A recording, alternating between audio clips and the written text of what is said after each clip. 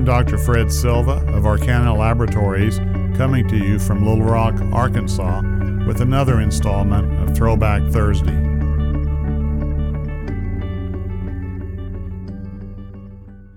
This is a short history of Ernest Goodpaster and Goodpaster's disease.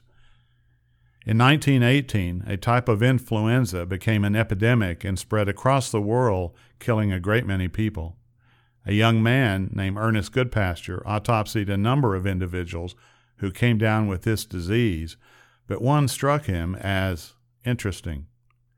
The patient, an 18-year-old seaman at the Chelsea Naval Hospital, had died showing as if his lungs had been injected with blood and some renal disease with crescents. Ernest Goodpaster had thought this was just another case of the omnipresent worldwide influenza called the Spanish influenza by the French influenza by the Spanish, and the Kansas influenza by others. No one knew exactly what to make of his patient. In 1958, the disease was resurrected by investigators from Australia, Stanton and Tang, and they termed the disorder Goodpaster's disease.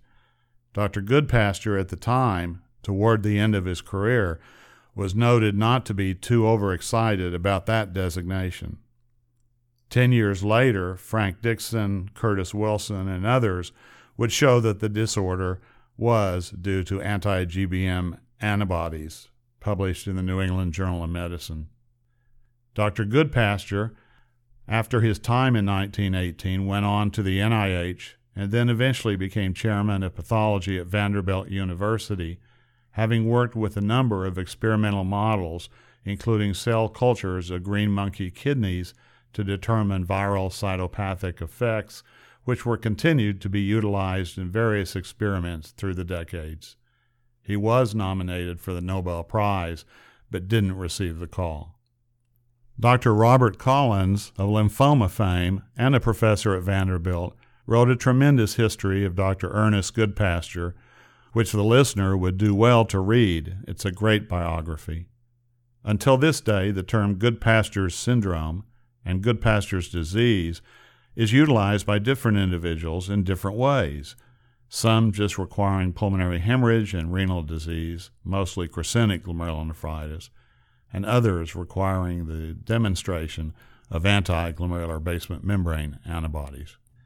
Dr. Curtis Wilson of La Jolla would become a magnet for such cases, having developed one of, if not the best, indirect immunofluorescent assay and then radioimmunoassay for anti-GBM antibodies.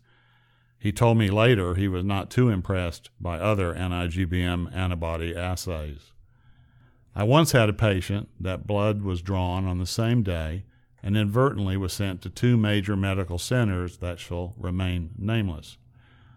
One assay came back positive for anti-GBM antibodies and the other negative.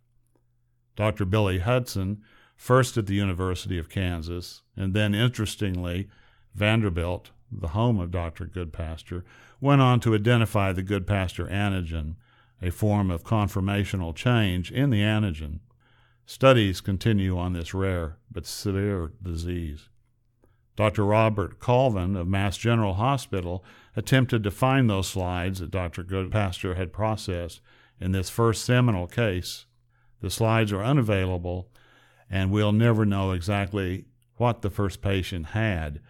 There was a vasculitis noted in the autopsy report of the kidney.